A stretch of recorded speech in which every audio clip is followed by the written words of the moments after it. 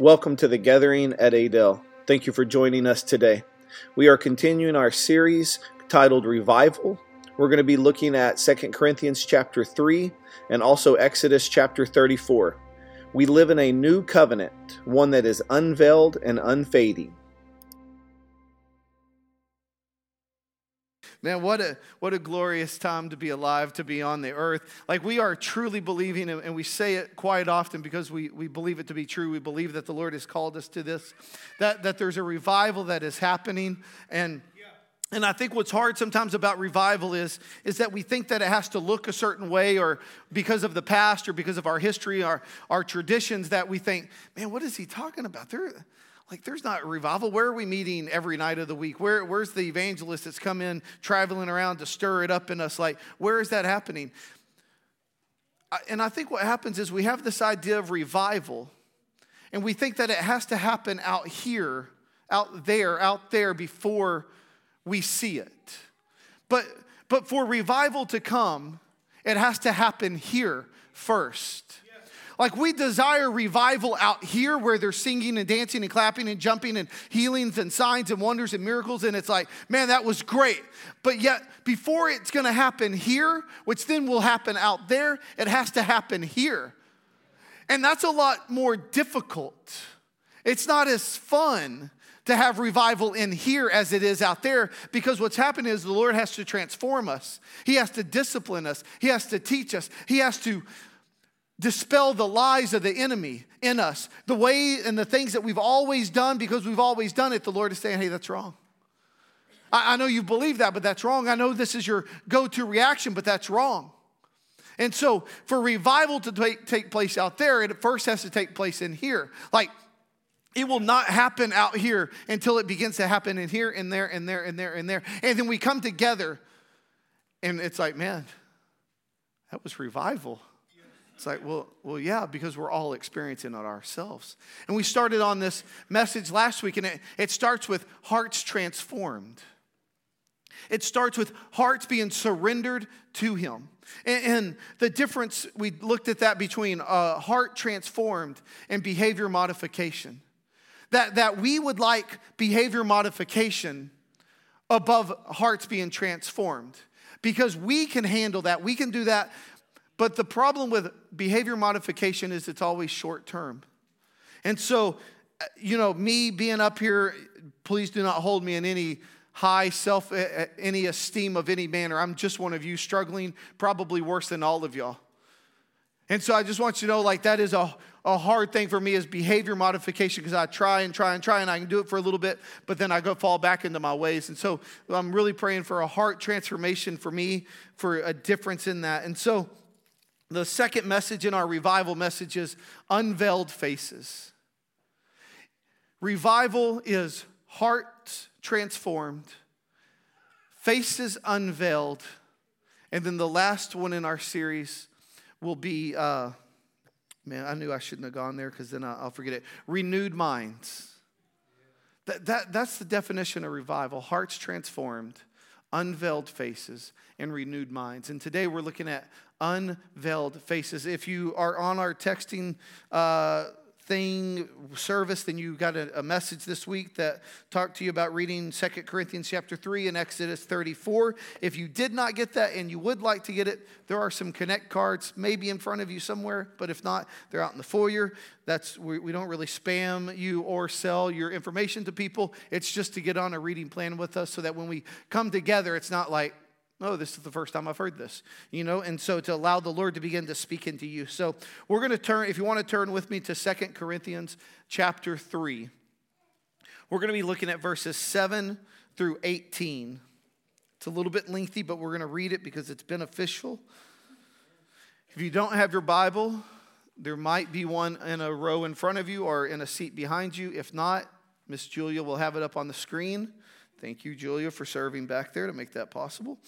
All right, verse 7, 2 Corinthians chapter 3, it says, "Now, if the ministry that brought death, chiseled in letters on stones, came with glory, so that the Israelites were not able to gaze steadily at Moses' face because of its glory, which was set aside, how will the ministry of the Spirit not be more glorious? For if the ministry that brought condemnation had glory, the ministry that brings righteousness overflows with even more glory. In fact, what had been glorious is not glorious now by comparison because of the glory that surpasses it. For if what was set aside was glorious, what endures will be even more glorious. Since then, this is verse 12, since then we have such a hope. We act with great boldness. We are not like Moses, who used to pull a veil over his face to prevent the Israelites from gazing steadily until the end of the glory of what was being set aside. But their minds were hardened. For to this day, at the reading of the old covenant, the same veil remains. It is not lifted because it is set aside only in Christ. Yet still today, whenever Moses is read, a veil lies over their hearts. But whenever a person turns to the Lord, the veil is removed. Now the Lord is the Spirit, and where the Spirit of the Lord is, there is freedom. We all, with unveiled faces, are looking as in a mirror at the glory of the Lord and are being transformed into the same image from glory to glory. This is from the Lord, who is the Spirit. Amen. I think it's interesting because it says that the law that Moses had, I think sometimes, probably I'm guilty of it too, that sometimes we can look down on the law because of what it brought. It was a ministry of death. It was a covenant of death. It pointed us to the need for Jesus. But yet, Paul says, but yet it was glorious. Like we get down on the law. Man, 613 commands from God. Like there's no way we can do it. You're right. But the law was glorious. And so it's talking about Moses with a veil over his face. That might be a new concept to you guys. So if y'all want to turn, if it's new, this might be hard to turn. But Exodus chapter 34, so the second book of the Bible, Exodus chapter 34. We're going to read a couple of verses and then just kind of break these down and see what it has for us. Exodus chapter 34. We're going to read verses 29 through the end of the chapter, which is 35.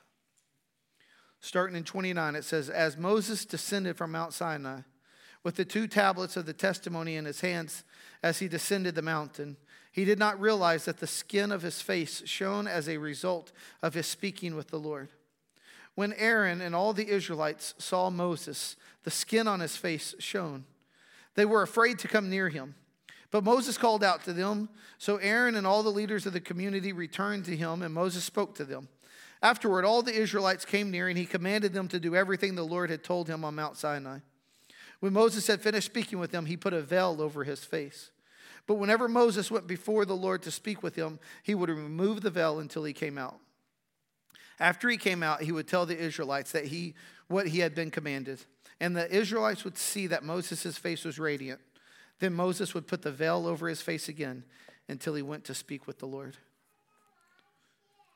This is a story of a picture of the old covenant and the new covenant. The old covenant, Moses' face would radiate. But it was only for Moses. Nobody else's face would shine. And it was only for a limited time. The word says in Exodus 34, it says in 2 Corinthians that Moses would speak to the people and then he would put a veil over his face. Yeah. He put a veil over his face until the ending of the radiant. And then he would go back to the tent of meeting and meet with him. But it faded away. And he put the veil over his face, not so that they couldn't see his radiant face, so they couldn't see his fading face. And it was only from a certain place. You see that Moses' face would shine when he met with the Lord, but he met with the Lord, it was on Mount Sinai. And then after that, it was in the tent of meeting that they set up outside of the camp. You see, so the old covenant, the veil was only for Moses. It was only for a limited amount of time. And it was only from a certain place. But it says that was glorious. But what was once glorious is no longer glorious compared to the glory that we have. We are members of the new covenant. And now, all of our faces can shine. All of our faces can radiate the glory of the Lord. It's not It's not just left aside for pastors and elders and leadership. It's not one tribe from one nation, from one people. It's all people. Like we all have. Nothing separates us from him again. It's not, oh, you go up to the mountain and you come back and tell us what it is. Like we've confused this, where it's like, hey, I'm going to go to the mountain this week and I'll come back and I'll tell you what he says. Nope. Y'all all have the ability and all have it in your DNA to radiate the glory of the Lord. All I'm coming to do together is to just encourage you to keep going. It's not, hey, I've said it, I've been with the Lord and here it is and this. No, I'm just like you. I just get to come here and cheer you on and say, hey, great job this week. Yes. Keep going.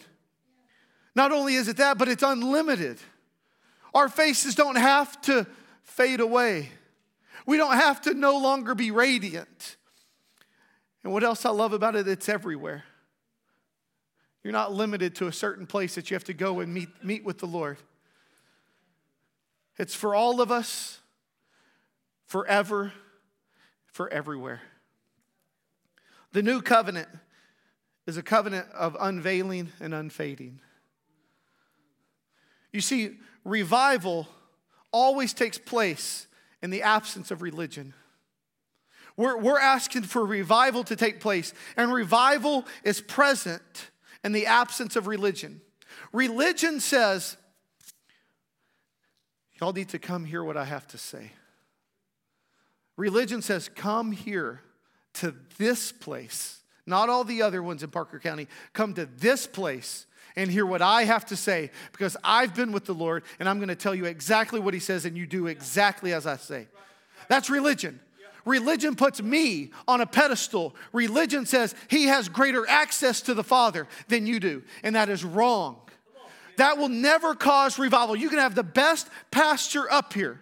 You can have the best communicator, evangelist, and it can be void of the Spirit of God. It can be void of revival, because it's not about a person anymore, but it's about a people, a royal nation, a chosen. Like y'all are all priests now. Like it's not, oh man, I don't know if I can step into there.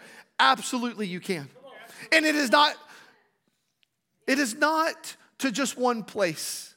There was a tent of meeting and the Lord set it up and it was glorious. But now you do not need a temple. Now you do not need this church. You can meet him outside of these walls and it will be even more glorious than when Moses met with him in the tent of meeting. It will be even more glorious than when the one priest went behind the veil one time a year. And it doesn't have to fade. Like I think we orient our churches. Like why? And I would love to find out. This is me thinking. Why did we go to a Wednesday night service? Not us now, so don't come Wednesday night. But why did the church as a whole go to a Wednesday night service? My thinking is because we thought, man, I just don't know if I can trust you out there for 6 days. Why don't you come back here? It's going to fade if you go out to the world. You need to come back here on Wednesday. Get a midweek pep talk, a midweek radiating of your face. We've oriented our schedule because religion doesn't trust you to be out in the world that long. You need to come back to Wednesday night so that we make sure that you're okay. Because we've got what's right here. And religion, you can have Sunday morning, you can have Sunday night, you can have Wednesday night, you can have kids, you can have youth, you can have house churches, men's, women's Bible studies, you can have all of that, and you can be dead inside of you. Because all of those programs, all of those things do not produce revival. What produces revival is unveiled faces. Revival is always present in the absence of religion. We begin to look at, it's for everyone. Unveiled faces in revival is for everyone that's in this room. It's actually for everyone that's not in this room. Jesus is on the cross. Some of his last words were, my God, why have you forsaken me? Before he breathed his last breath, it says that he said, it is finished. And in that moment, where he gave his spirit up to the Lord, it says that an earthquake shook. And it says that the veil or the curtain at the temple was torn from top to bottom. And honestly, if you begin to look into that a little bit more, there were actually 3 curtains, 3 veils in the temple. The first one was just to be able to go into the compound, into the temple itself. That separated the rest of it from the outer courts. There was a curtain that was 30 feet tall by 40 feet long, and it was supported by 4 columns, and it was like 4 inches thick. You went into there, then you were in the outer courts, then you had, the court of the Gentiles, then you had the court of the men, court of the women, court of the men, all of this, it doesn't matter. But you would go back in, and then in the middle there was this place, right? And it was called the Holy of Holies. But even before then, you had another curtain that would separate that from, before you got into the Holy of Holies, there was a place called the Most Holy Place. And that's where you would bring your sacrifices. And the priests would offer their sacrifices, and they would be in the most holy place. And there was a curtain there that they say was 60 feet tall. And then one more curtain, and there was a curtain that went into the Holy of Holies.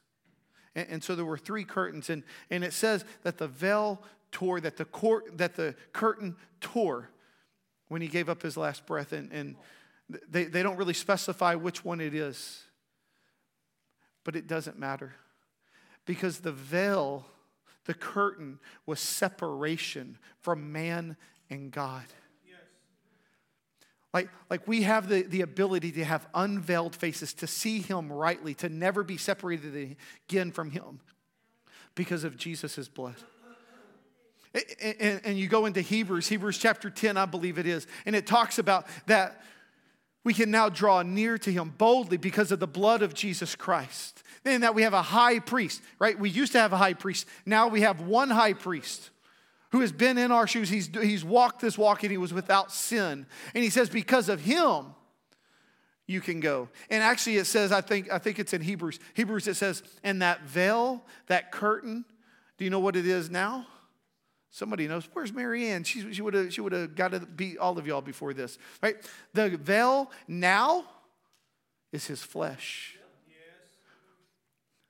What used to separate us from God is now what brings us near to him. The curtain in the veil is now his flesh. And then it even goes on in Ephesians, and he talks about, hey, this is for everybody. We can all approach his throne by the blood of Jesus. And you know what it called the veil? In Ephesians chapter 2, it says it is a wall of hostility. Because it separated man from God. And because of Jesus' blood, the veil was torn. Now it's not just for them, but it's for all people. It's for all of us in here. We all have the ability. Like we want our faces to shine, to radiate the glory of God. You now have the ability to do it. There's no separation any longer. The excuse is no longer, well, I'm a Gentile. Oh, well, I'm not this, I'm not that. I'm not a priest, I'm not a Levite. I can't go in there. There's no more excuses. He removed every excuse that you could ever think of. And he said the veil now is the flesh of Jesus Christ. That is the only way to the Father, is through him. I'm glad I'm the only one excited about that. That's freaking awesome. Whatever. I mean, for Moses, it was for a limited time. Yep. Like, Moses met with him face to face. He went into the tent of meeting where housed the presence of God. And his face would radiate, but yet it was fading. We live in a covenant that is unfading. I mean, I don't know who y'all are, but y'all ain't Moses. I ain't Moses, but yet his face faded and mine doesn't have to.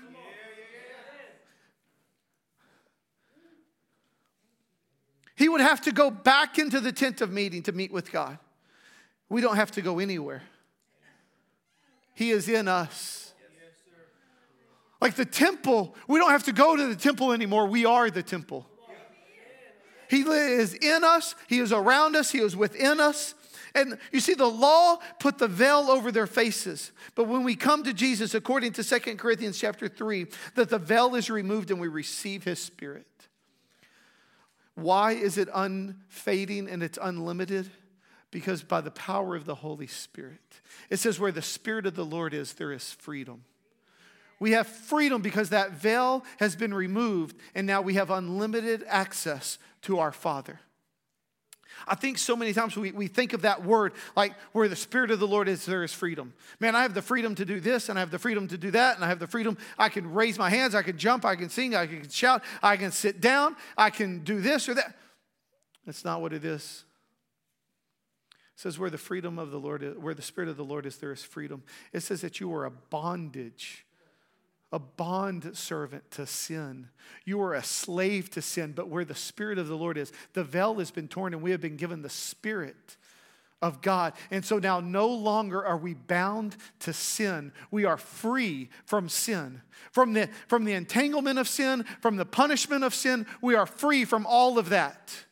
Because of Jesus Christ. Like it's unlimited. Why is it unlimited? Because we have the Holy Spirit inside of us. We don't have to go see him. We don't have to go seek after him. We don't have to go find him. He is right here. He is within me. Jesus said it is better for me to go away so that I could leave you the Holy Spirit. He is better for you.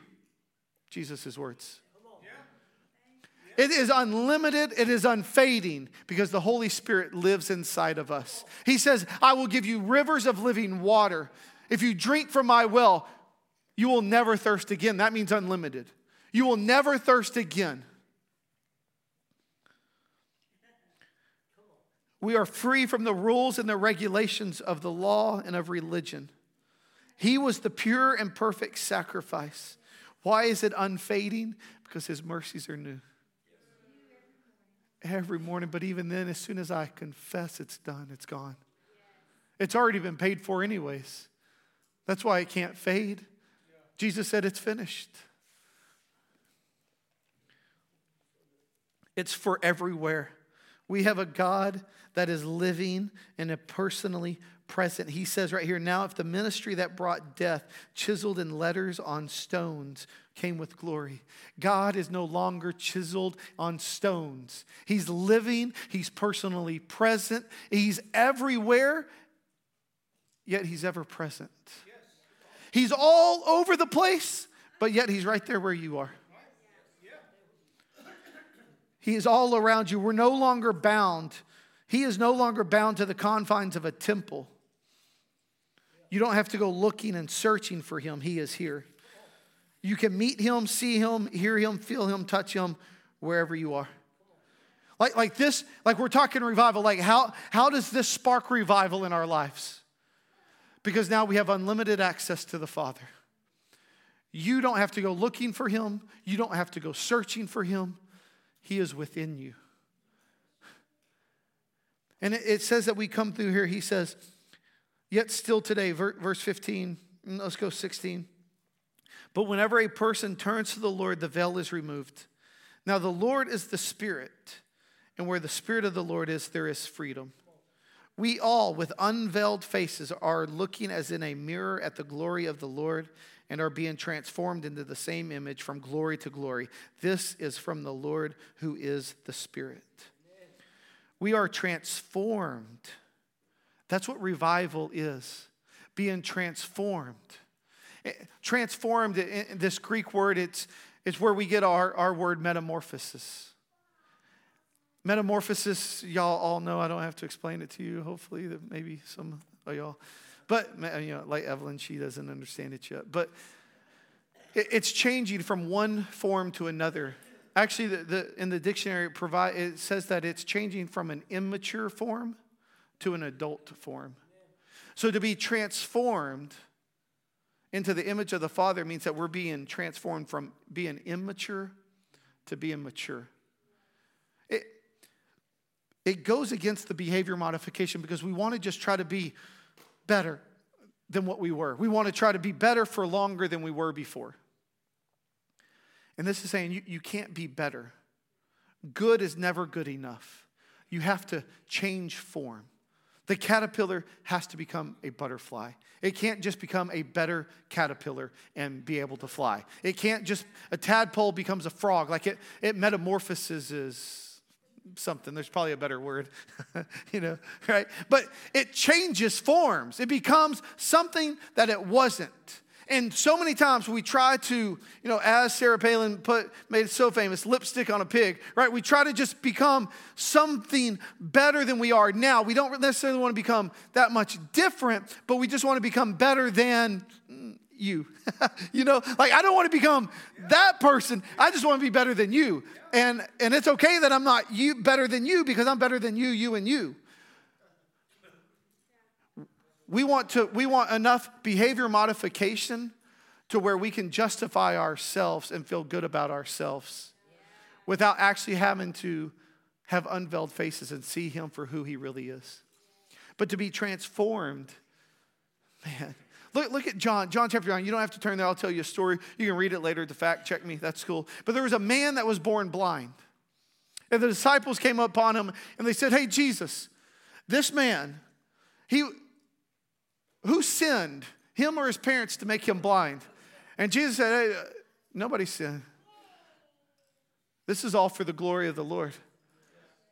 And Jesus spits on the ground, takes mud, puts it in his eye hole, and he says, hey, I want you to go wash yourself in the pool. The man goes and washes himself. And he comes back and I think that's what's so hard to understand. Can you imagine being in that place? He was blind. He comes back and they're like, who's that dude? Oh, that's the man that Jesus healed. Nah, it looks like him, but it's not him. He changed in one encounter with God that he was unrecognizable to the people that were just around him. The caterpillar becomes a butterfly and is unrecognizable. No one would be able to say, oh yeah, that was my caterpillar right there. That's the one. There he is. No, you're like, I don't know which one it is. He said, hey, go. This is weird. I want you to go talk to the Pharisees. They need to look at this. So the Pharisees said, hey, man, the guy that did this, what did he do? He spit on the ground, told me, okay. He did this on a Sunday though, right? On Sabbath? Yeah. He said, oh man, that's bad. He goes, well, I don't know if it's bad or not, but I was blind, but now I see. And he says, hey, I want you to go talk to his parents. Let's figure this thing out. So they go to his parents, and his parents are like, hey, is this your son? Was he blind? And they're like, he's of age, you can ask him. And they said, tell it to me again. He said, I've already told you, but you don't believe. We are to encounter him in such a way that we are changed into another form. That people no longer recognize us because the us that they knew is no longer the us that we are. Might have to listen to that one once or twice on the podcast app. I'm still working on that one in my head. The us that they knew is no longer the us that we are. Yes. Took a couple of times. How? How are we transformed? It says right here that we all with unveiled faces are looking in as in a mirror at the glory of the Lord and are being transformed into the same image. We are transformed by looking in a mirror at the same image, and we're transformed from glory to glory. So let me get this picture, as if I haven't said enough confusing things today already. But we are transformed by looking in a mirror. And in the mirror that we see, it is actually the image of our Creator. So I'm here, and I'm looking at a mirror, and it's the image of my Creator, and then now it changes me into that image because we are made into the image of God, and it says that we are transformed, that we are being transformed into the same image. So how are we transformed? We quit looking at ourselves, and we begin to look at Him. But what's interesting is we don't have to look at Him. He's far away. He's right here in a mirror in front of our face. And when we see Him, that's what transforms us. Not putting the Dr. Peppers down, not unfollowing all the social media people, not doing all the things. It's looking at Him and Him alone. And when you look at Him and the glory of Him, it will transform you into the image of the Father. Because it says you are being transformed from glory to glory. And for too long, we've been talking about being transformed from glory to glory. Means that we never have a bad day. That we are transformed from glory to glory, from high moment to high moment to high moment to high moment. But it's wrong. You can have bad days in the kingdom of God. And it doesn't mean that you don't fulfill this verse. But what it's saying is that I am transformed from glory, which is His glory, into glory, which is the righteousness of God. We are being transformed from glory to glory. You're going to have to think about this week. I've just been racking my brain. We are transformed because we look at Him in the image, in the mirror, into the image of the Creator, and then we become that person. And we are transformed from His glory into the glory, which is the glory of the new covenant, is that we are the righteousness of God. We are transformed from glory to glory. The glory is that we are made in the image of the Father. And as soon as you see your Father, your Creator, and as soon as you become that person, that's how with Unveiled Faces. That's what revival looks like. Getting a better picture of Him that then transforms us into that better picture. There's a story, he's kind of gone off the rails a little bit, but Jim Carrey, I listened to an interview about Jim Carrey, and Jim Carrey said that when he was really young, a teenager, he would stand in front of a mirror, and he would just begin to, and he says that this is not like, ooh, Jeff stamps of approval of this method, but Jim Carrey would say, he would stand in front of a mirror and he would manifest his destiny. You know, like he's this waiter trying to make his way in Hollywood, but he would stand in front of a mirror and he would manifest his destiny of things that are going to come. And he would practice his routine in front of a mirror, and he would do all the funny faces and voices and all of that. But then he would begin to speak into his life on this is going to happen. And that's a secular example, but I think so many times we're out there searching for all the things. We're running down all the leads to do all of the things when all we have to do is stand before Him. Look as if we're looking into a mirror, and we have to begin to manifest our destiny and say, man, that is who I am. I know today, man, I'm ugly in my sin, but man, that's who I am. I'm looking at the image of my Father, and I'm being transformed from His glory to the glory which is the righteousness of God.